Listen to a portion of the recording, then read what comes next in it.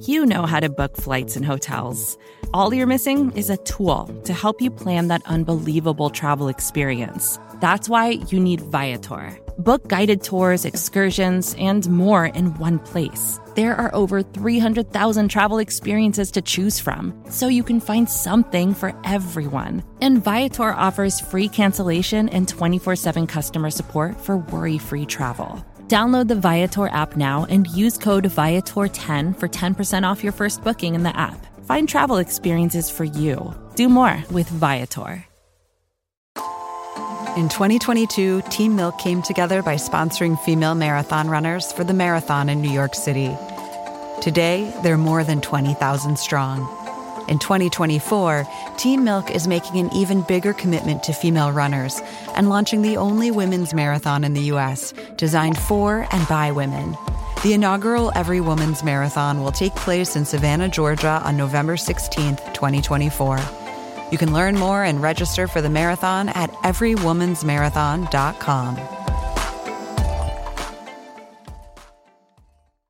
Hey, it's Max. Before we get started, I just want to tell you quickly, I don't know if you know this, but my co-host on this show, Aaron Lammer, has another podcast. It's called Coin Talk. It's all about the world of cryptocurrency and Bitcoin, and it's hilarious. It's super entertaining. He does it with Jay Caspian Kang of Vice and the New York Times Magazine, two-time guest on the Longform podcast. And I don't know. It's entertaining as all hell. I just wanted to say that. You should go listen to Coin Talk, hosted by Aaron Lammer and Jay Kang. Now here's our show.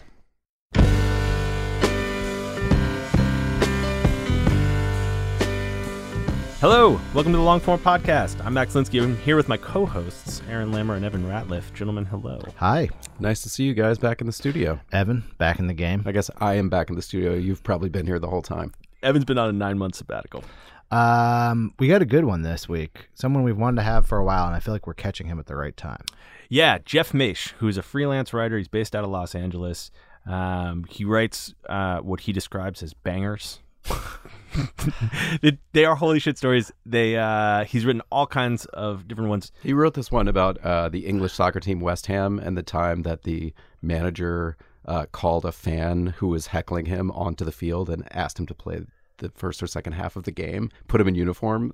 That's my favorite Jeff Maish story. So the most recent one, and I think this one, at least in my limited anecdotal experience, is the one that went the furthest. I got it forwarded to me by people who I was unaware were long-form fans, is about the rigging of the McDonald's Monopoly game, which is near and dear to my heart because I was a fanatical player of the McDonald's Monopoly game as a teen. Yeah. Basically, the guy who was entrusted to ensure the sanctity of the McDonald's Monopoly game was actually stealing all of the most valuable pieces, giving them to friends and acquaintances for kickbacks. This all happened in like the late 90s. Yeah. And it was reported on and then went away, and Jeff went back, found it, reported it, and it's got to be one of the biggest stories, certainly in like Daily Beast history. It's like top Twitter, went everywhere, and then got in this crazy bidding war in Hollywood for the option rights, and was optioned for $350,000 by Matt Damon and Ben Affleck. Okay, so there was an article that, I don't know if you talked about this in the interview. I haven't listened to the interview yet. There was an article in, I think, New York about this film producer who I had always been like, where is he finding all these stories? They feel like movies, and they're like just sort of conjured out of thin air. And it turns out that he's been working with a film producer who turns the articles into packages that he can then sell. Is that talked about? Yeah, and that's how this McDonald's story happened. So like this Hollywood producer named David Kolwans tipped Jeff off to the story, and then he went and reported it, and we talked at length about kind of how that mechanism works and what it means for the journalism and all that stuff. Excellent. We are brought to you, as always, by MailChimp. Tell you guys the thing that MailChimp's doing this summer. Read this summer. Shea Serrano. .com. Shea Serrano and MailChimp are bringing a whole group of authors to the Decatur Book Festival over Labor Day. Evan and I did it last year, and Shea is doing it this year. There's all kinds of fantastic authors. If you are looking for something to read, go to readthissummer.com. And if you're in the Atlanta metro area, Labor Day, go to the Decatur Book Festival. It's a lot of fun. Thanks to MailChimp for making podcasts like this and book festivals possible. Now here's Max with Jeff Maish.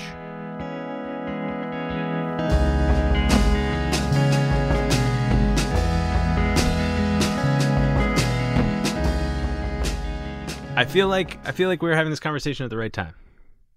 I think so. You're overdue. This whole thing is overdue, but I feel like we're doing it at the right time because I just read in the news that you're rich now. I guess so. It's been a difficult week. I mean, the movie deal was very heavily publicized, as was the sale figure. Yeah. In a number of trades, which was very awkward for me. Yeah, well, I'm just going to make it more awkward. The thing got bought for $1 million? The purchase price was $1 million. Right. And so the option fee was $350, Yeah. which set a record, right? So I'm told. That's crazy, man. Congratulations. Thank you. Yeah, I mean, reading that on the internet really made me feel naked. It was quite embarrassing. And I had some kind of awkward conversations with family. Yeah, I can imagine. You know, Ben Affleck isn't going to arrive at my front door with a bag full of tens. You know. I mean, if you and I were closer friends, I definitely would have been like, you were taking me out to dinner tonight. I've bought a lot of dinners in the last couple of weeks. Yeah, I can imagine.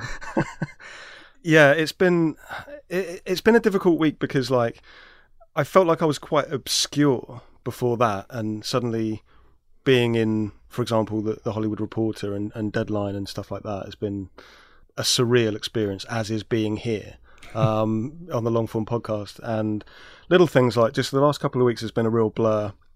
Well, walk me through it. Like, that story goes up, and what happens next for you? They put it up on a Saturday night. Great time to publish a story. It's the hot spot of Everyone knows the internet is cracking. That's when everyone is buzzing around reading 9,000 word articles. I was at a soccer game. My beloved Tottenham Hotspur were playing in Los Angeles, and the story went live, and that was great. I saw it go up, and off I drove to the Rose Bowl, and my phone was buzzing. It was buzzing more than normal. But you have been through this on some level before. Like, you have had big viral stories before. A couple, yeah. I mean, the catfish story that I wrote for The Atlantic. Yeah, we're going to talk about was that pretty one. wild. But a lot of people were reading this story. A lot of people were sharing this story. And I think it's because everybody identified with the McDonald's Monopoly game. We were all kind of characters in the story because we'd all played the game. Right, it was like everyone reading it had been conned. Exactly. Yeah. And it was a revelation. So it was being widely shared on Saturday night, and by Sunday it was everywhere that I looked on my cell phone. The top of Twitter. What was Sunday like for you? Sunday was shaping up to be a normal day. I was in the middle of selling some stuff on Craigslist. What were you selling? I was selling my partner's old keyboard, piano, and people had started inquiring about the keyboard. And then my email just started getting overwhelmed with movie people, Hollywood producers. And then progressively through Sunday, it started getting like more and more. I think at the peak, there was like 4 a minute coming in, emails. Jesus. Which I kind of didn't know how to deal with it. So I was forwarding it all to Joel, who's my agent in Los Angeles, Joel Gottler, who specifically does book to film rights. That's all he does. He's not a literary agent. He just does book to film. So I was just sending that stuff over to him and trying to just get on with life. But the phone was also going as well with radio and television people. They wanted me to go on the radio and talk about it. So I started doing that, appearing on radio shows. Which is even weirder because, you're patched into these local radio shows in Missouri and Michigan and Colorado. And so I'm just talking the story through, which is weird because we'd only just put it to bed. Daily Beast is online. There's no waiting for it to be printed. So I was still in a room that was surrounded by notes, and I had all the structure and stuff up on the wall. So I was doing lots of radio and lots of TV, and then I became aware on Sunday night that people were making offers for the movie rights. On some level, did you expect interest? Yes. But it exceeded your expectations. I've sold a lot of options to my work before. I think I've signed about 10 options for stuff I've written. So you knew something was going to happen. Yeah. Just not 4 emails a minute. No. Was it fun? It got fun.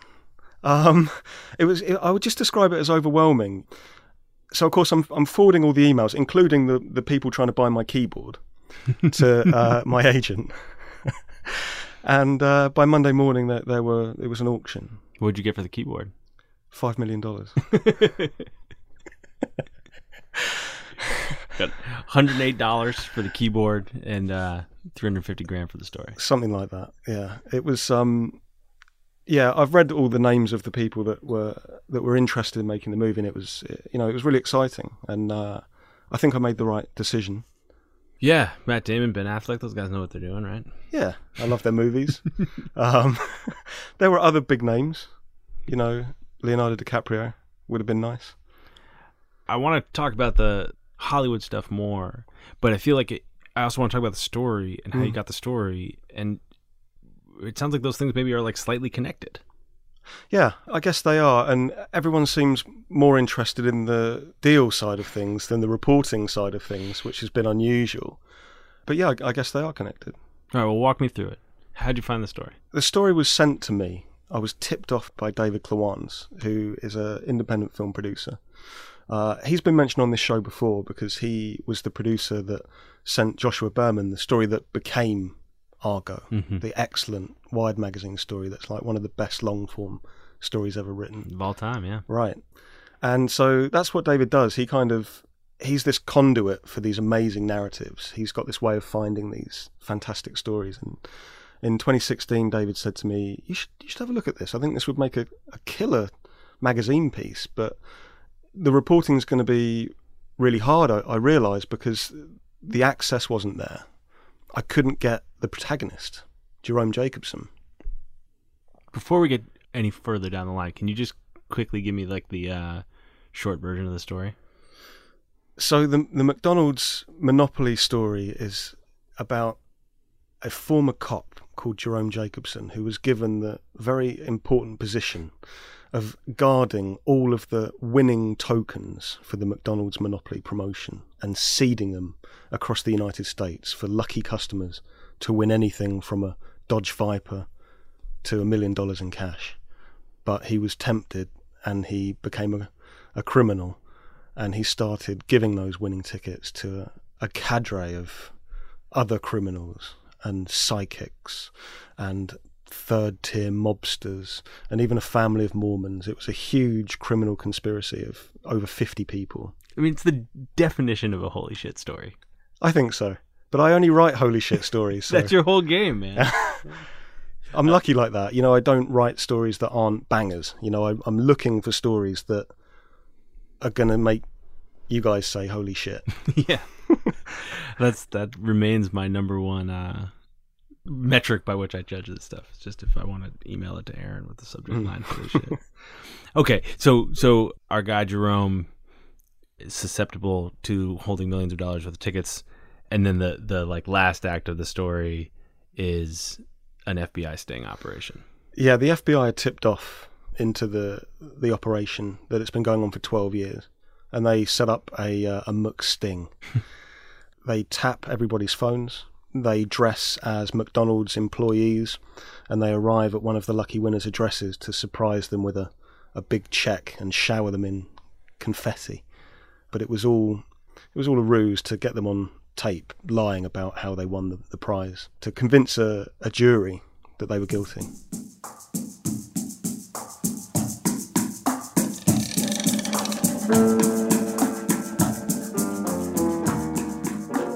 Hey, I'm going to put things on hold for just a second and tell you a little bit about Google Play, which is making today's show possible. Did you know that you can download and listen to audiobooks on Google Play? You can. With hands-free listening using Google Assistant or Chromecast, you can enjoy thousands of titles a la carte. No subscription necessary. That is important. If you just want to hear one audiobook, go to Google Play. You only have to buy one. You don't have to sign up for like months and months and months of unlimited audiobooks. Just get the one at Google Play. There's even multi-device integration across the Google ecosystem. I have done this myself. I have used Google Play to download an audiobook. I actually have started, maybe this is like admitting something I should never admit, but I occasionally will listen to the audiobook instead of reading the book before one of these interviews. I've got one coming up. It'll be out in September. And I listened to the audiobook, and it was a fantastic experience, thanks to Google Play. So you should try it out too. I think if you are listening to this podcast, you will like it. It's right in your wheelhouse, as they say. For a limited time, you can get $10 off your first one by going to g.co/play/longform. That's g.co/play/longform. Find your story with audiobooks on Google Play.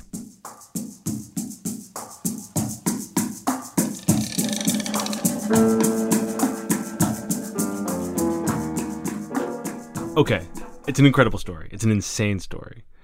Kluance calls you and says, like, you should look into this. It could be a real reporting challenge. But, man, if we could get there, there's something special. I'm interested in how you start approaching that reporting, but also, like, why do you need the article? Why does he need the article? I mean, that's probably a question for David. I believe Hollywood is more interested in IP.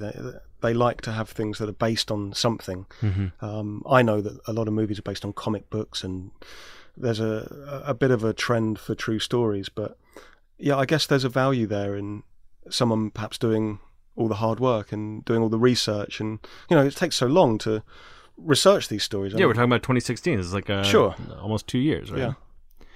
All right, so he feels like he needs something tangible that can be optioned. He's not going to go spend 2 years reporting the story himself. And so what do? How do you go report a story like that? Like I report every other story. It's just you start with the paperwork, you know, document review.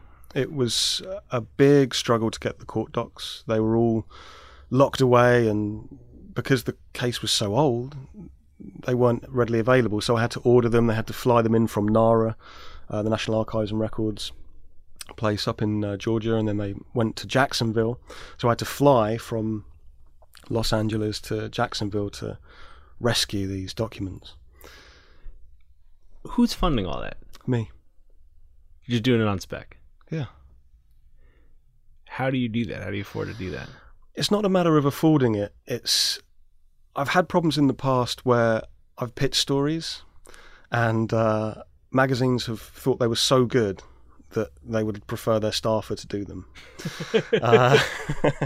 So I get all my ducks in a row first. I was hurt by a magazine, even this year. I pitched a very obscure story and started reporting it, and then they suddenly realised that their staff reporter had actually been on the same story at the same time. You want to tell me what magazine? No. That sounds dodgy as shit. It is, but you know what? That's life. But yeah, I don't. It's not a financial thing. Flights are quite cheap to Jacksonville. I've got airline points, and I also need to know if I've got the story first. I kind of feel nervous about pitching a magazine story, and also I don't know many magazines that would fly me that far in this climate, in this magazine climate. I don't know whether there'd be magazines that would make that investment. How often do you go down the line on something that doesn't pan out? Quite often, yeah. And that's just like part of the model. I think what I'm driving at, you know what, I'm going to be more direct because I feel like I'm being circuitous for no reason. I emailed you and was like, you got to come on the show, talk about the story, it's insane. Yeah. And you were like, cool, it's got to be on a weekend because I have a full-time job. Uh-huh. And I was so surprised to hear that. I feel like I've been dishonest about it before. I've been asked this before, and I've not been honest. Like, I do a lot of talking at universities and stuff, and they say, how do you make it work? And I'm like, well, yeah, I've got a day job. I've had a day job for 5 years. What do you do? I'm a technical copywriter. And how are you writing these bangers on, like, nights and weekends? Here's how that started. I came here as a news journalist. I was writing major breaking news from the West Coast for British and Australian newspapers. And I did that for 3 years, and it was really tiring. Yeah. And it was emotionally taxing. I was at Sandy Hook on the scene. I was at Colorado for the James Holmes massacre, Aurora, Colorado. Not easy reporting. And I got kind of burned out. And I had this chance meeting, and this may sound like a massive name drop, but I had a chance meeting with James Ellroy in Los Angeles. I recognised him, and he said no one ever recognises him. And he took me for a burger in Los Angeles. And I told him my situation. I said, I really want to write amazing crime stories and at length, and I want to write for like Playboy. You know, that's why I came here. And he told me this story about being a golf caddy while he was writing his early noir. He was 30 years old, and I was, I guess, about 30 then. And he convinced me to jack it in, and I wanted to find a day job, so that's what I did. I wanted to focus on writing great American long form, which was the dream, which is why I came here. That's why I came to America. Yeah, you were working at like a lad mag in the UK, right? I was the staff writer at Loaded magazine. I don't know if you guys know much about that. I don't know a ton about. I never subscribed to Loaded. Yeah, it's kind of like a mix between Playboy and Maxim here. Mm-hmm. And I worked there throughout my whole 20s. And did you want to be doing this kind of stuff then? I was doing that kind of stuff, but in a shorter form. My longest story was like 1,800 words. Mm-hmm. But I was coming to America. I was doing these amazing stories. You know, I came here and I was a rodeo clown. I pitched this to my editor and I said, I really want to be a rodeo clown. There's something about the rodeo. I feel like half the people who've been on this show did like a rodeo story at some point. It's so intriguing as a writer. Jean Marie Laskus, incredible writer. She has like a Esquire rodeo story from, I don't know, early 2000s maybe. The rodeo, it's like a rite of passage. I wanted to do a gonzo piece, and Loaded was very gonzo. You had to do everything. So my pitch was I would train and become a rodeo clown, which I did in Fort Worth. They gave me very brief training. They basically said, whatever you do, don't run in a straight line, zigzag, and the bull won't ever get you. And they said it's fine because they shave the top of the bull's horn off so you can put a quarter on, so it won't actually pierce your skin. So the first bull that came into the ring, I literally just beelined out in a straight line, and it hooked me good and proper. I think I flew about 15 feet, which was made for a great picture, but I was actually quite seriously injured. It made for a great story. Yeah, it was great.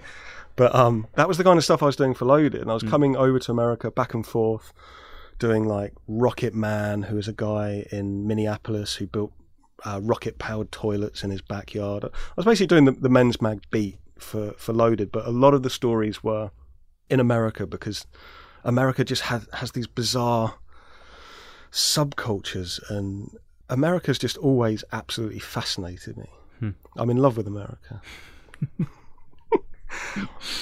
So you told your editors at Loaded, like, I got to follow my American dream with all these insane people that I've been writing about.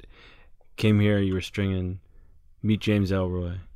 James Ellroy buys you a burger, tells you to follow your dreams, and you're like, all right, I'm not going to go get a day job and keep doing the stuff on the side? Or was the crime writing, like, still always your focus and the other things, the 9 to 5? It was always my focus. I wrote one long-form story, my first one in 2013, about a soccer hooligan. Yeah, for Howler, right? For Howler. It's a great story. Thanks, it's my favourite. And it gave me the bug. And having people read it, it was the first time anything had ever been shared on social media. It was the first thing I'd ever had with a byline that went crazy.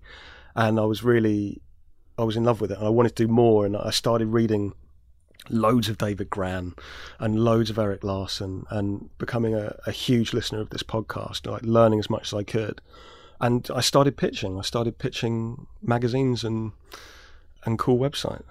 And how did it start working for you? Like, a lot of people come on this show and talk about how they make it work, but it's definitely like the number one thing that people ask. It's like what people want to hear. It's like, financially, how do you pull this off? Well, the day job.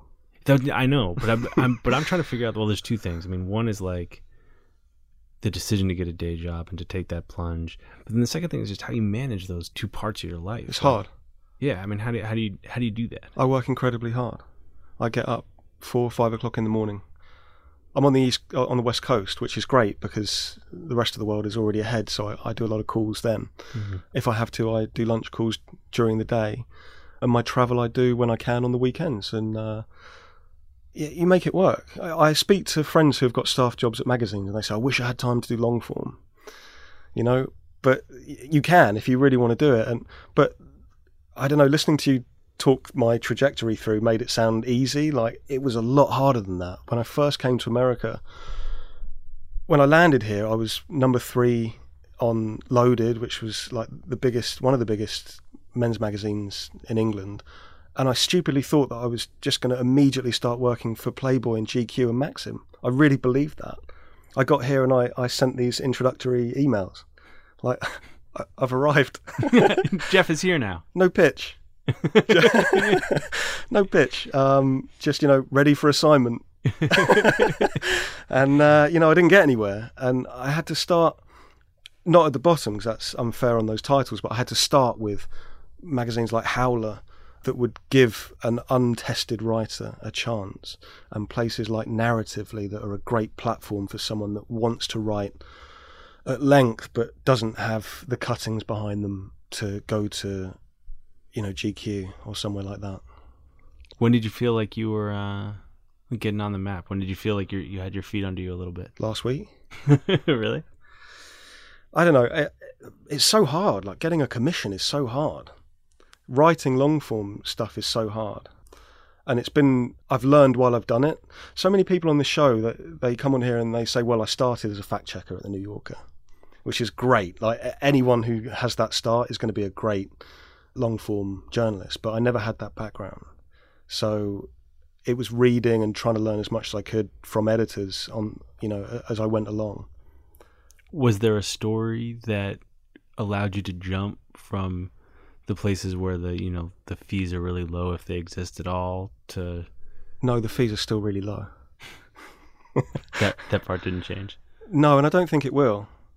And I feel like I've come under some unfair criticism this week about the Hollywood stuff and about getting inspiration from film producers and stuff like that. But in a world where the journalism economy seems to be broken and freelancers are moaning that they can't get paid and that, is it going to be micropayments, or is it going to be, some kind of medium.com solution or Patreon, whatever it's called?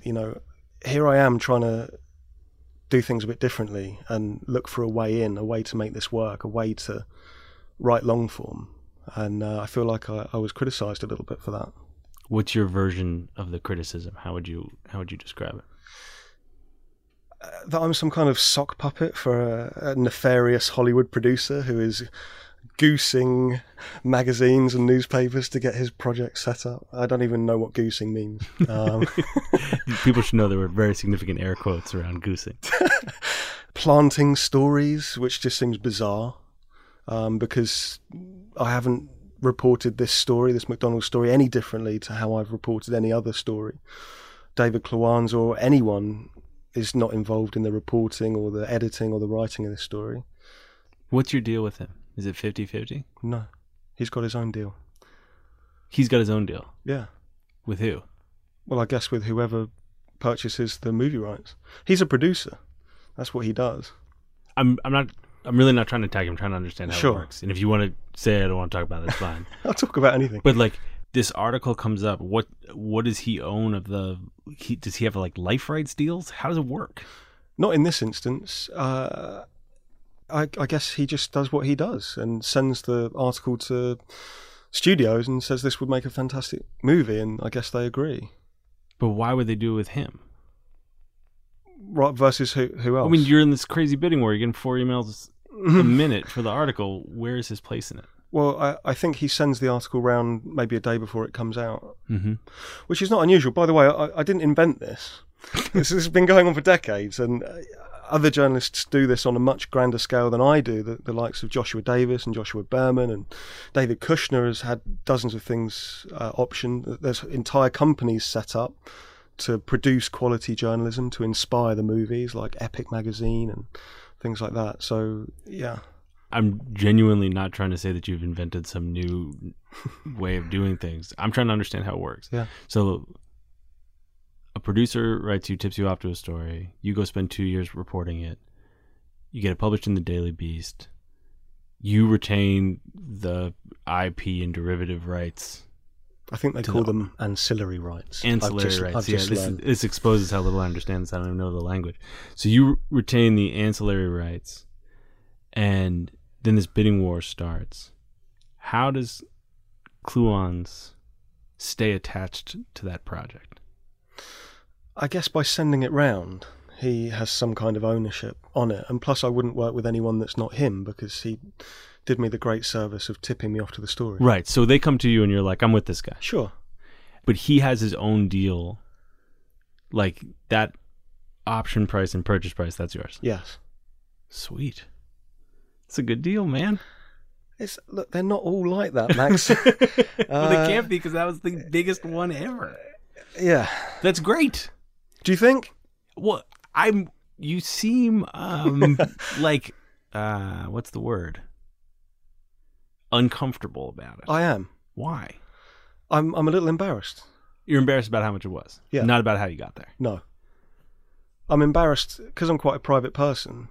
I don't even have a Facebook. My Right. Instagram's private. To suddenly have that kind of number next to your name is surprising and embarrassing, and it made me feel a little uncomfortable. But I've had to own it, and I've had to do some deep thinking about that kind of stuff. There's two questions I have. So the main piece of criticism, as I understand it, was in a Vulture article by Chris Lee. I didn't feel like the article was that critical. It was the Twitter, someone tweeted it, and there were people talking about it on Twitter. That was the negative stuff. Okay, I actually didn't follow the Twitter stuff super closely. And the Twitter stuff was basically saying like you were like a patsy for a Hollywood producer. Sock puppet is the term you use. Sure. There's this funny thing that happened with the Chris Lee story. So I read it when it came out. Did you read it 3 days later? I did. I did read it later. I read it right before you and I talked today. Oh. And there's a disclosure At the top? and in the story that Chris Lee has also worked with David Cluens. Yeah,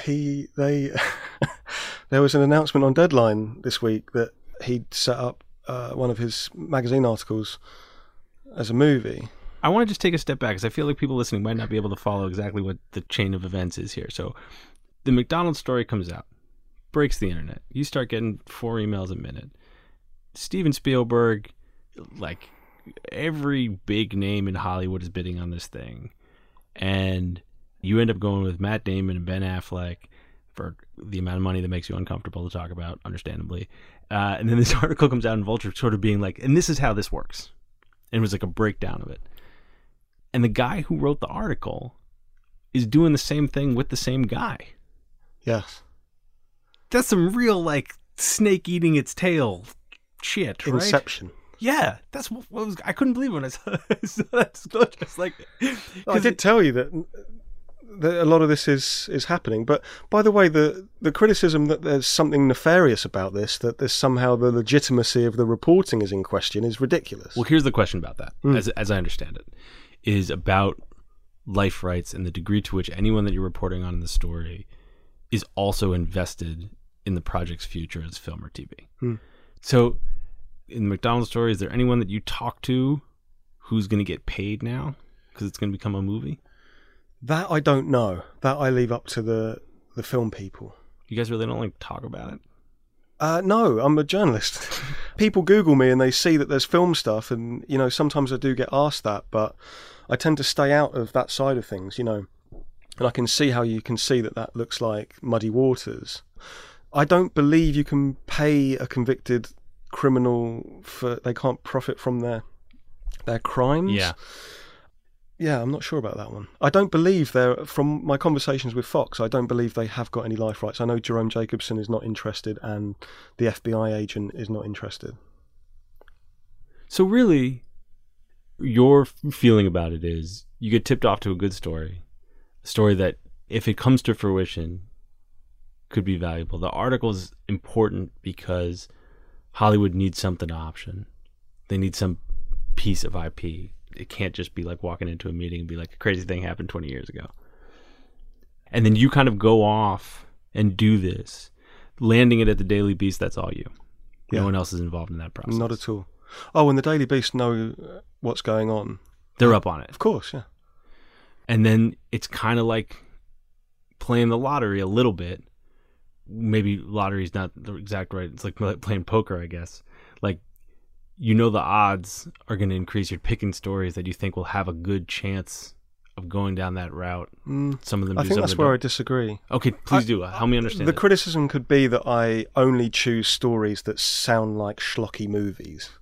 The truth is, there are much more complicated themes in my stories that I look for that are nothing to do with. I think the film. McDonald's movie is going to be good. I'll just for see the it. record. I'm not saying that's going to I'll be see schlocky it. at all. All right, so help me understand that. What's the elevated piece of it? I've always looked for stories with the theme of identity and identity theft. I'm very interested in people leading double lives. All of my stories are the same. In a sense, they're all the same story. Whether that's a spy or a fake cheerleader or a bank robber or even a wrestler. Someone is pretending to be someone they're not and leading a double life. And I find that really exciting. I'm drawn to characters who put on a disguise. Why do you think that is? I've kind of traced it back really far to when I was a kid, and this is the product of a lot of expensive therapy. But when I was a teenager, a very close member of my family was an undercover police detective, one of the best in London's Metropolitan Police. And when I was 14, that member of my family was arrested and was convicted of fraud. And it was a very big case. And for a 14-year-old, it really deeply affected me. Did you know before that that was his or her job? Yes. You knew they were an undercover cop? Yeah, it was the coolest thing ever.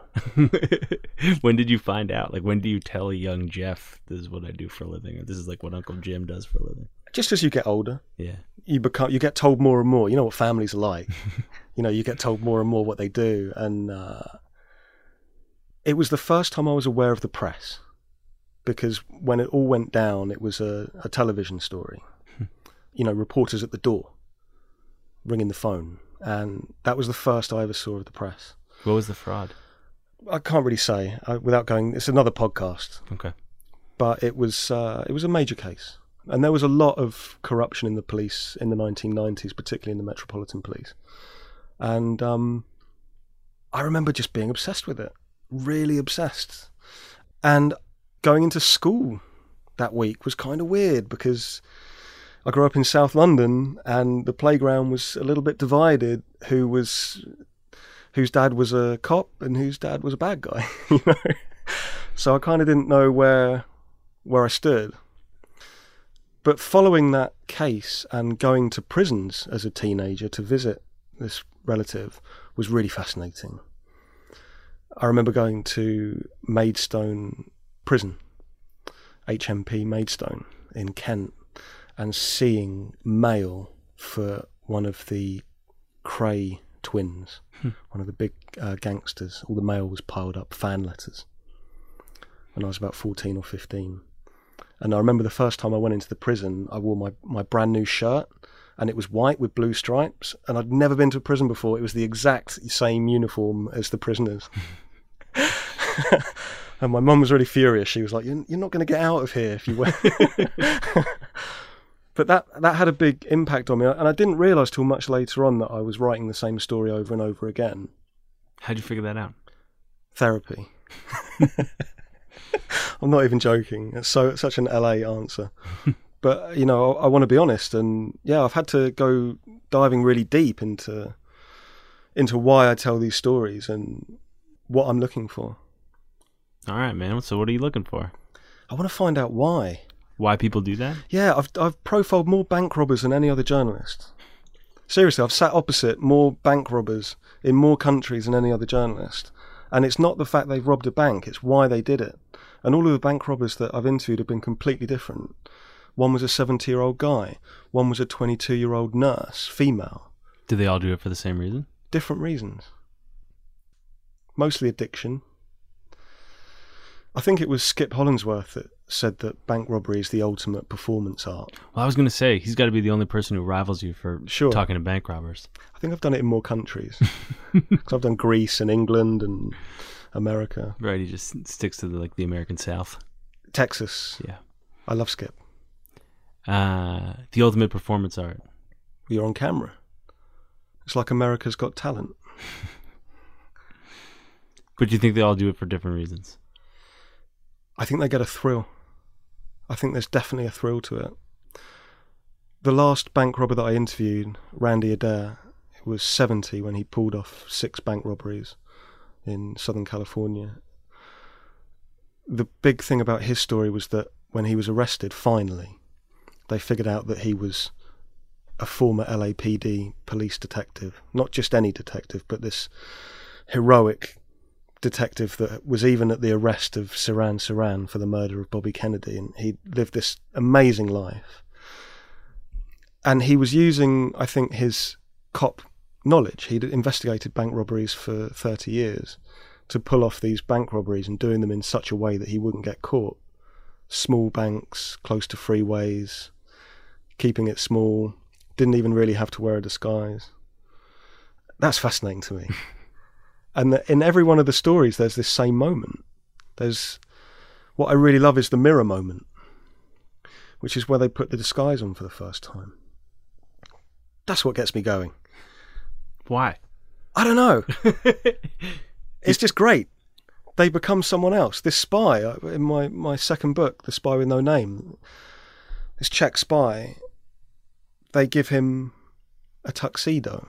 He's a boy from a small village, and they give him a tuxedo and all the training he needs to become a spy, and they give him an apartment and gold cufflinks and a bottle of really expensive aftershave. And there's a bit where he's alone in his apartment for the first time, and he looks in the mirror, and he doesn't see himself anymore. He sees James Bond, or the Czech version of James Bond. Are you still in touch with that relative? Yeah. How do you feel about them now? We're very close. Good guy. Yeah.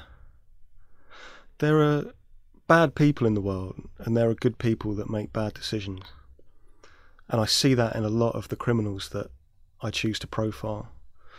Sandeep Kaur, the bombshell bandit, the Indian nurse that I profiled. Holy shit story. Yeah. When I met her, she was tiny.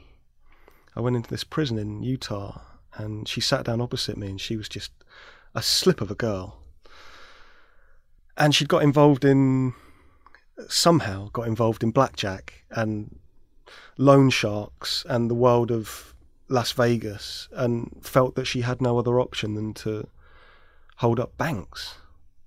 I mean, wow. Wow. Good person who did bad things. Yeah, but there's also bad people that do terrible things. Jerome Jacobson, he was an ex-cop too. He was a police officer for the Hollywood Police Department in Florida. He'd always wanted to be a cop. He'd grown up wanting to be a detective. He tried to get into the Marines. And suddenly he's stealing $24 million from McDonald's. What makes you flip? What's your answer with him? Greed. It's the theme of the story. And I think, if anything that I get from living in LA and supposedly being so in bed with Hollywood producers, is that I'm such a student of film narrative structure, and I always have been. And I structure my stories cinematically. And with the McDonald's story, I did something cinematically in that I stated the theme really early, which was greed. And I love doing that because I think it sets the tone for the rest of the story. And I don't think a lot of long-form writers do that. Maybe it's too obvious. But the other thing I did was I mentioned a disgraced clown in the story, which a lot of people picked up on Twitter. I interviewed a disgraced Ronald McDonald who'd been accused of making threatening calls while he was paid by McDonald's to portray the clown. He says one word in the whole story, McQueen. He describes Amy Murray of McDonald's as the McQueen. And it took me months to get him, absolutely months, to find him. I found his YouTube account, and I had to look in the background of one of his videos and saw the number on his front door and cross-referenced that with some publicly available material. And I wrote him a handwritten note, and after a couple of weeks he got back to me and I did the interview. And he had absolutely nothing to do with the McDonald's story, really, other than that character sketch of Amy Murray. But what I wanted to do at that point of the story is to say, not everything is what you think it's going to be in this story, and there's a dark side to McDonald's. And that's why I pushed so hard to get that guy in the story. Have you ever thought about writing fiction?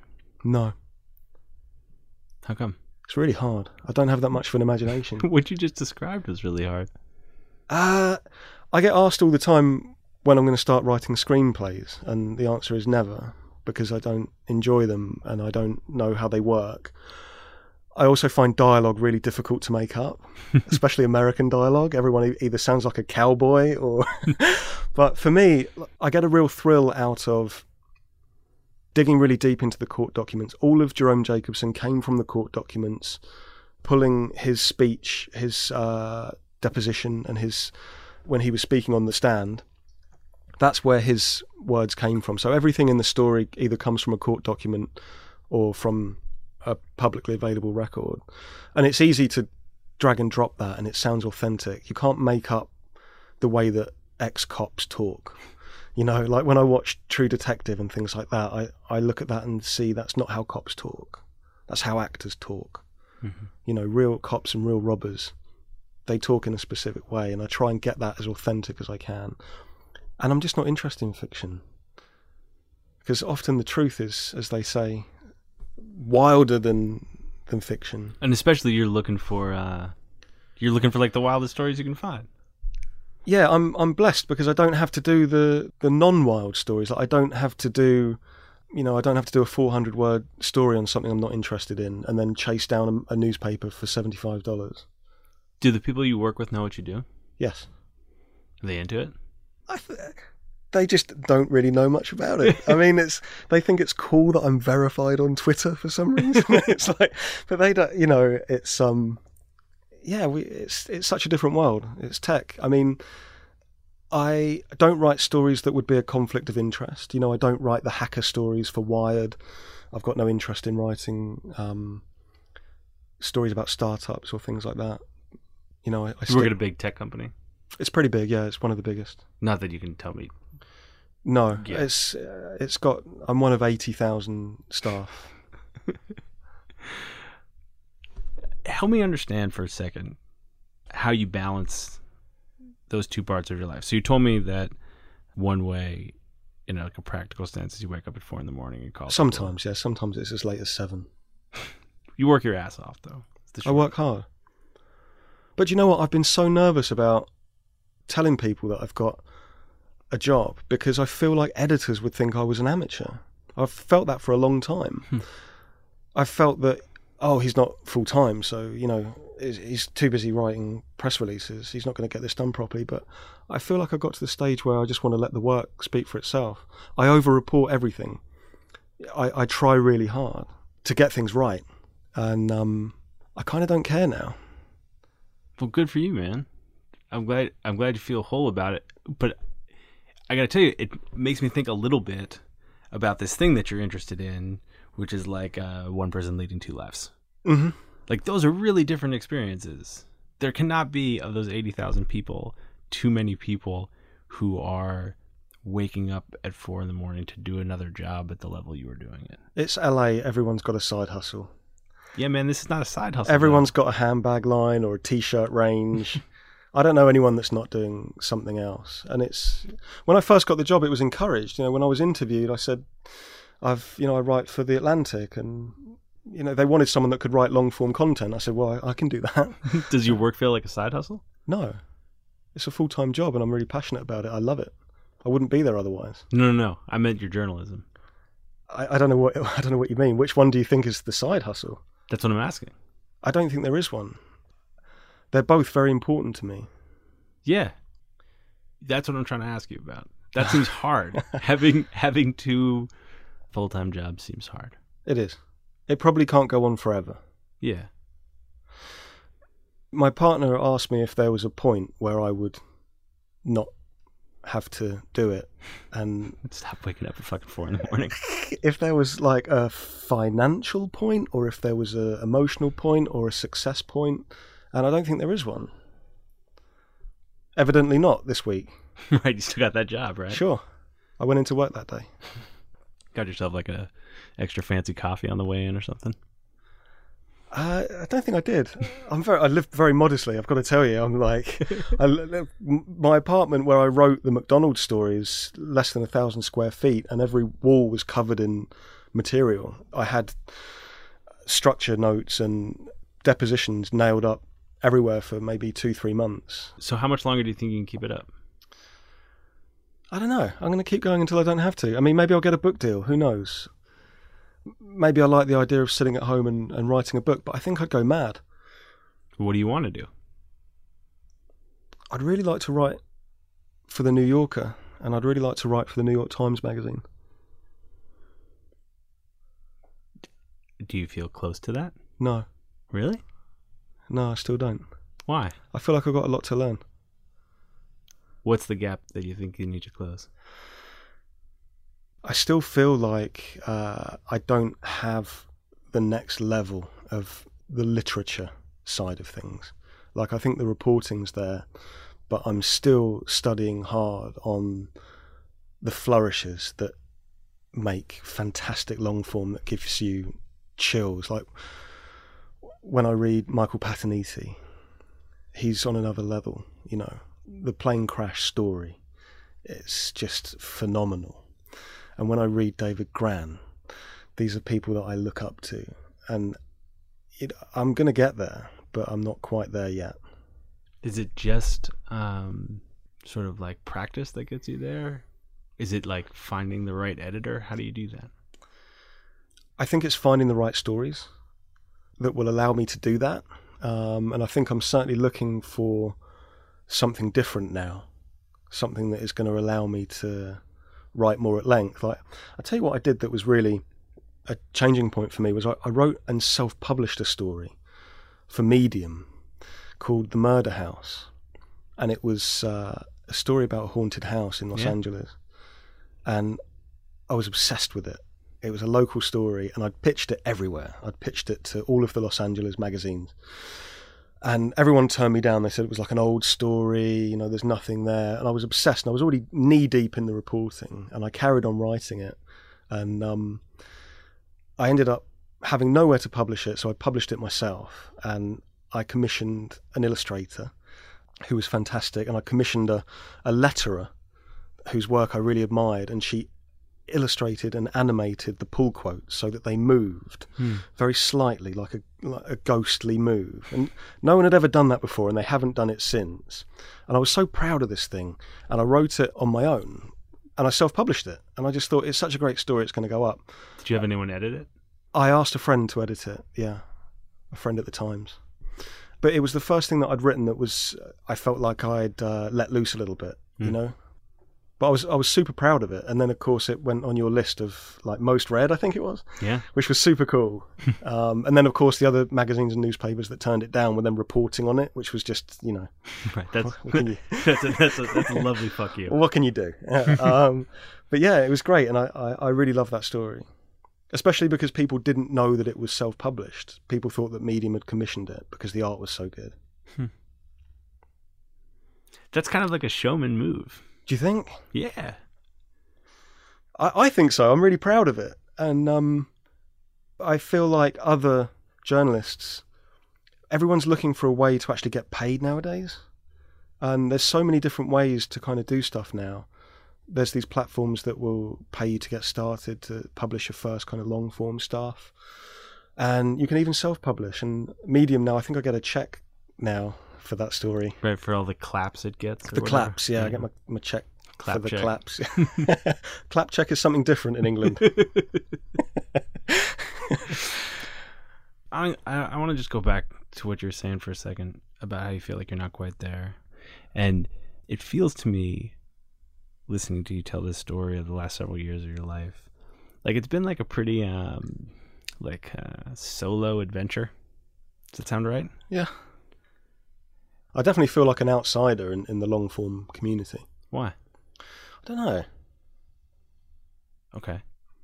So I guess part of what I'm wondering is, like, do you think that you can get to that place that you want to get to doing it alone? No. So what do you need to do? Find a great editor. Yeah, that's what I was driving at. I've never had this. I don't think I've had the same editor twice, apart from Justin at the Daily Beast and Jenny, who was my editor at the Atlantic and then at the Smithsonian. Mm-hmm. She edited my Aretha Franklin story. Good story. Thank you. How do you find that person? I don't know. This is the thing that surprised me about coming to America. I really thought that you'd write one gangbuster piece and then suddenly your phone would ring and it would be the editor from Harper's. Hey, I saw what you did. That was a great thing. You got anything else? What's next? Doesn't happen. That hasn't happened. Never. It didn't even happen with the McDonald's thing. So you were getting 4 emails a minute from Hollywood, but 0 emails from Zero. the New Yorker or the New York Times Magazine? No, I don't think they do that. What do you mean? Well, it doesn't happen to me, is what I'm saying. You know, and I thought the trajectory would be simpler. Like, I had it planned out. You know, I'd write for this magazine, and well, that would obviously lead to Playboy, and well, I've done Playboy now, which, you know, that obviously I'll probably end up getting a staff position next. You know, but it just doesn't happen like that. And I think a lot of freelancers feel like this, that I'm just a guy in an apartment trying to get noticed. But you did. Like, you can't get more notice than you just got. It's peak noticing. Yeah. Except it wasn't from the right people?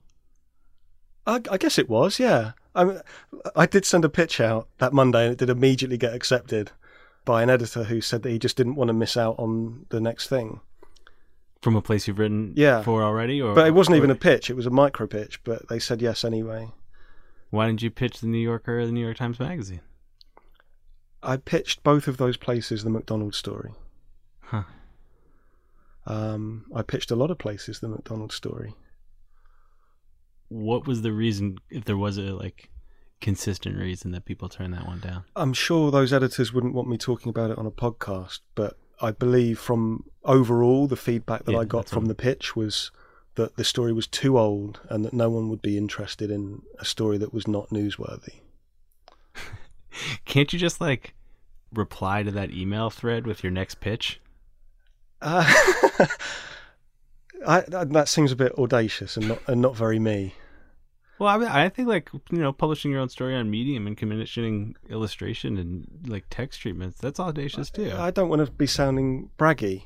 I'm not saying you should actually do that, but I mean should I just send just a blank email with just a link to Deadline?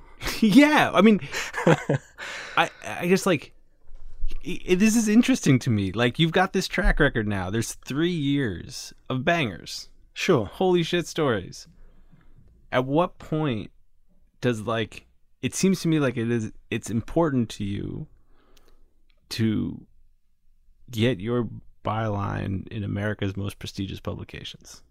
Sure. At what point does writing stories, finding stories, being tipped off to stories and go reporting the hell out of them and then writing them, at what point does that turn those places? I don't know the answer. I don't think the New Yorker gives a shit about my movie deal. Well, honestly, I don't know if they give a shit about your movie deal, but they got to give a shit about that's what any I'm worried about. 9,000 word story that many people read. Yeah. What was that's my big fear, is that coming on here and talking endlessly about Hollywood and Matt Damon and Martin Scorsese is going to somehow diminish how hard I worked on that story. It was my biggest fear in agreeing to come on here and not being able to talk about what I love talking about, which is the writing and reporting.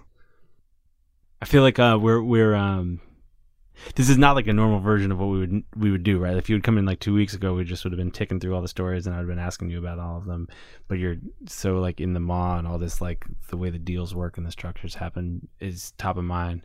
But I want to make sure that we do spend a little bit of time on some of these stories. And one of them that I feel some need to ask about is the Scarface of Sex story. Give me the origins of that one and how that one came to be. Was that one where did someone tip you off to that one? Just me. How'd you find it? Someone put a catalogue through my front door for a Taschen coffee table book about pornography for some reason, and there was a photograph taken in the ballroom of Michael Thevis, the Scarface of Sex. And I read everything. I'm an obsessive reader. I read cornflakes packets. So I read this catalogue and saw that and was immediately interested in who Michael Thevis was, because I'd never heard the name. And a very quick Google search told me that Michael Thevis in the 1970s was the guy that invented a peep show machine. Before the internet and all that stuff, you'd put a nickel into a machine in a porno shop and it would show you 3 minutes of rude videos. He industrialized it to the point where he was a multi-millionaire, making, I think, 70 million a year in 70s money. And he was also a murderer. He'd murdered a number of his acquaintances. One of them, I read, he had turned his remains into a paperweight, which immediately made all my storytelling synapses fire. Yeah. Because I was like, who is this guy? And why have I never read his story? You know what? That's the thing, though. That's part of what you, I think, have figured out that maybe other people haven't. And it's interesting that people from those big magazines rejected the McDonald's story because it was too old. Because one of the things that we've found with Longform, with the website, is that we can post an article that's 15 years old and it does just as well as something that came out yesterday. And for readers, like, a good story is a good story. And these things are pretty evergreen. And I mean, the McDonald's story had this incredible quirk of really being broken right before September 11th. So it got lost. But I do think that's part of what it seems like you figured out, is like, people just want to read a good story. And just because it happened 15 years ago doesn't really matter. No one knows the details. Did you know about Michael Thevis? No. Yeah. I mean, that's great, because I'm writing for hopefully people that have never heard the story before. But it's with the Michael Thevis story, a lot of the journalists, when it came out, a lot of my kind of friends and writers said, oh, I knew about this, but it was just too hard to report.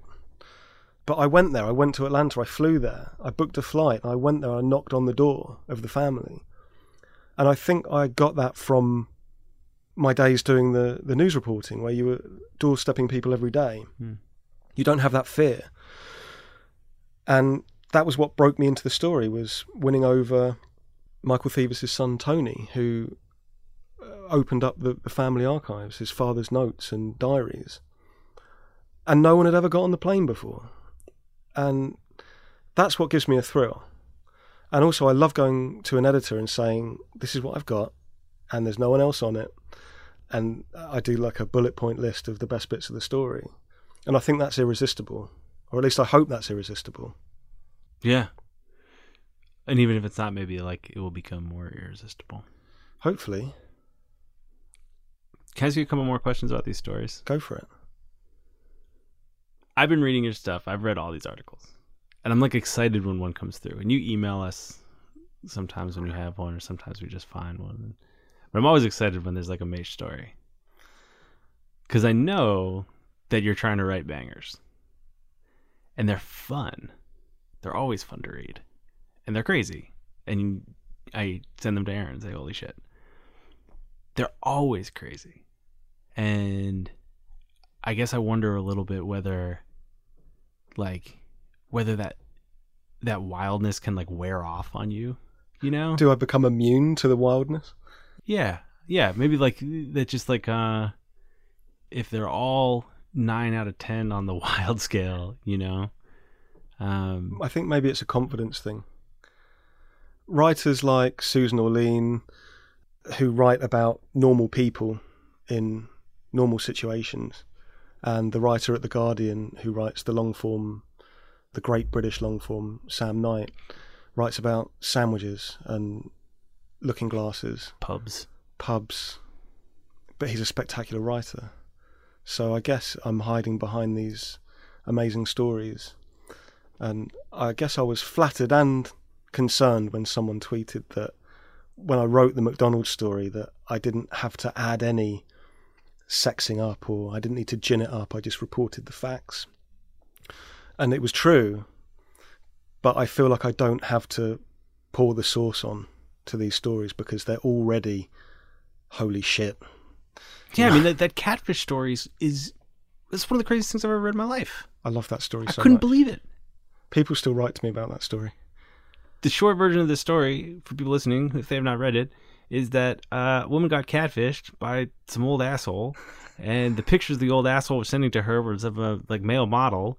And in order to try and get closure from this horrible experience, she tracked down the male model and was like, "Listen, I sort of fell in love with your pictures." And then those two people fell in love in real life, got married. They're not married yet, but Getting they married. are very serious, I believe. Those two people fell in love, got very serious. They live together. That's an amazing story. I still think about that story all the time. How did you find that one? That David Kluan sent me that. He sent me a link to a very small nib in a British tabloid. So good. I love that story because it's got just the best ending. Yeah. There's this real surprise in that you kind of think the story's going to go down the line where she overlooks the old guy's age and baldness and they fall in love and live happily ever after, but wait. And that story was another one that a lot of people read, and I was getting really nice messages about that one. I think someone wrote to me and said that I'd ruined her staff picture day. There's a moment in the story where Emma kisses Adam for the first time in a London airport, and the writer who wrote to me said she was crying and had to have her picture taken that day. Yeah, that story just made me so happy. I like stories that make people happy. I have this theory that's come out on, I feel like, on this show, where you talk to someone for long enough, you go back and read all of their work back to back to back to back, which, you know, I did with you before this, and you start to see these themes, and you realize, like, people are writing about themselves on some level. They're trying to answer some kind of question. And for you, that question is about this relative of yours, you think? Possibly. Is there anything about yourself that these stories have taught you? Like, is it part of, like, wanting to just be like, yeah, have a day job? Like, I just want to get that out there. Yeah, I guess so. Well, that's my secret. I'm not ashamed of it. Going on university campuses and talking with other journalists, you get asked that question. And I've been on one recently at the University of California where the other two journalists have both come clean that they do this other work. You know, and there's really no shame in it. I don't want to deceive others as well, because people trying to get their start in long form think I'm sitting by the pool drinking pina coladas, turning out the odd banger. You know, I try and write 3 stories I really hope we haven't made banger a thing. It's on me if we did, don't worry. You know, I only write maybe 3 or 4 stories a year, and I wouldn't be able to survive financially on the magazine payments for those stories. It would be impossible, even in England, especially in England. And to do so in LA, one of the most expensive cities in the world, has been really tough. You know, there's been some really tough times. People have talked about, like, my trajectory, you know, this week, but I spent a lot of time writing without a byline, being an uncredited foreign correspondent, working my way up, getting paid $100 for a story, then getting paid $500 for a story. I was still being paid $500 for a story last year. What'd the Daily Beast pay you? I don't know whether they'd want me to say. Probably not. It was a good deal It was a good deal. for them. Oh, for them. I was about to be pretty surprised. It sounds like it's been like a strange week for you. Yeah, I nearly didn't come on because I was worried that I'd come across the wrong way, you know. I feel like in the Vulture piece I came across as some kind of grifter, you know. Really? Yeah. I don't know, maybe that's just me being paranoid, but it's just been a weird week. I've had to come to terms with a lot of stuff this week. Yeah, it seems like a real week of, like, highs and lows. Yeah, it's been wild. I mean, it's been a blur. And how are you feeling now? Pretty good. I'm glad. Great, in fact. That's excellent. I'm in New York. It's amazing. I guess I wondered a little bit if you felt like, I know that you think the criticism was undeserved. but I wonder if you felt like it came out of some kind of jealousy. My friends said that's obvious. It's the green-eyed monster. They're all jealous, but I think that's lazy, and it would be lazy of me just to say that. And I had to look deeper than that. I wanted to make sure. I needed to check my morals and check my ethics. Yeah, I'll take a story tip off of anyone. If you've got any story ideas, Max, great stories that have never been told, I want to hear them. If anyone's listening that has a great story that's never been told, I want to hear from them. I'd do the same again. Well, I'm glad you're feeling good, man. Thanks for doing it. Thank you.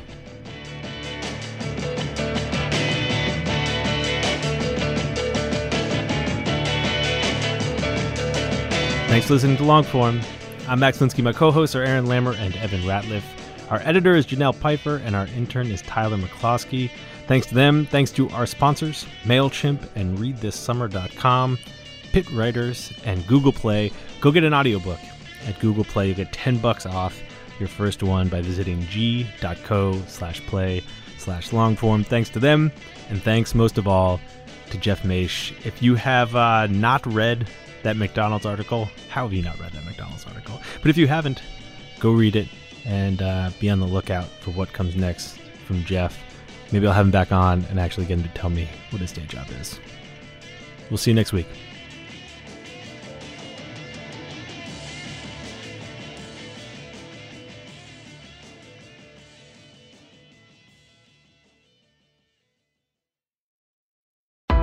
Why do you run?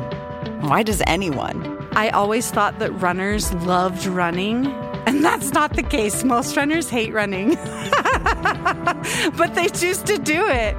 In the new docuseries Running Sucks, brought to you by Teen Milk, Abby Ayers learns why women runners everywhere are driven to go the distance. It really is about taking my power back and proving myself wrong. Teen Milk is about fueling women's performance and helping them along their marathon journeys. You can sign up now for the inaugural Every Woman's Marathon taking place in Savannah, Georgia on November 16th, 2024. Learn more and register at everywomansmarathon.com.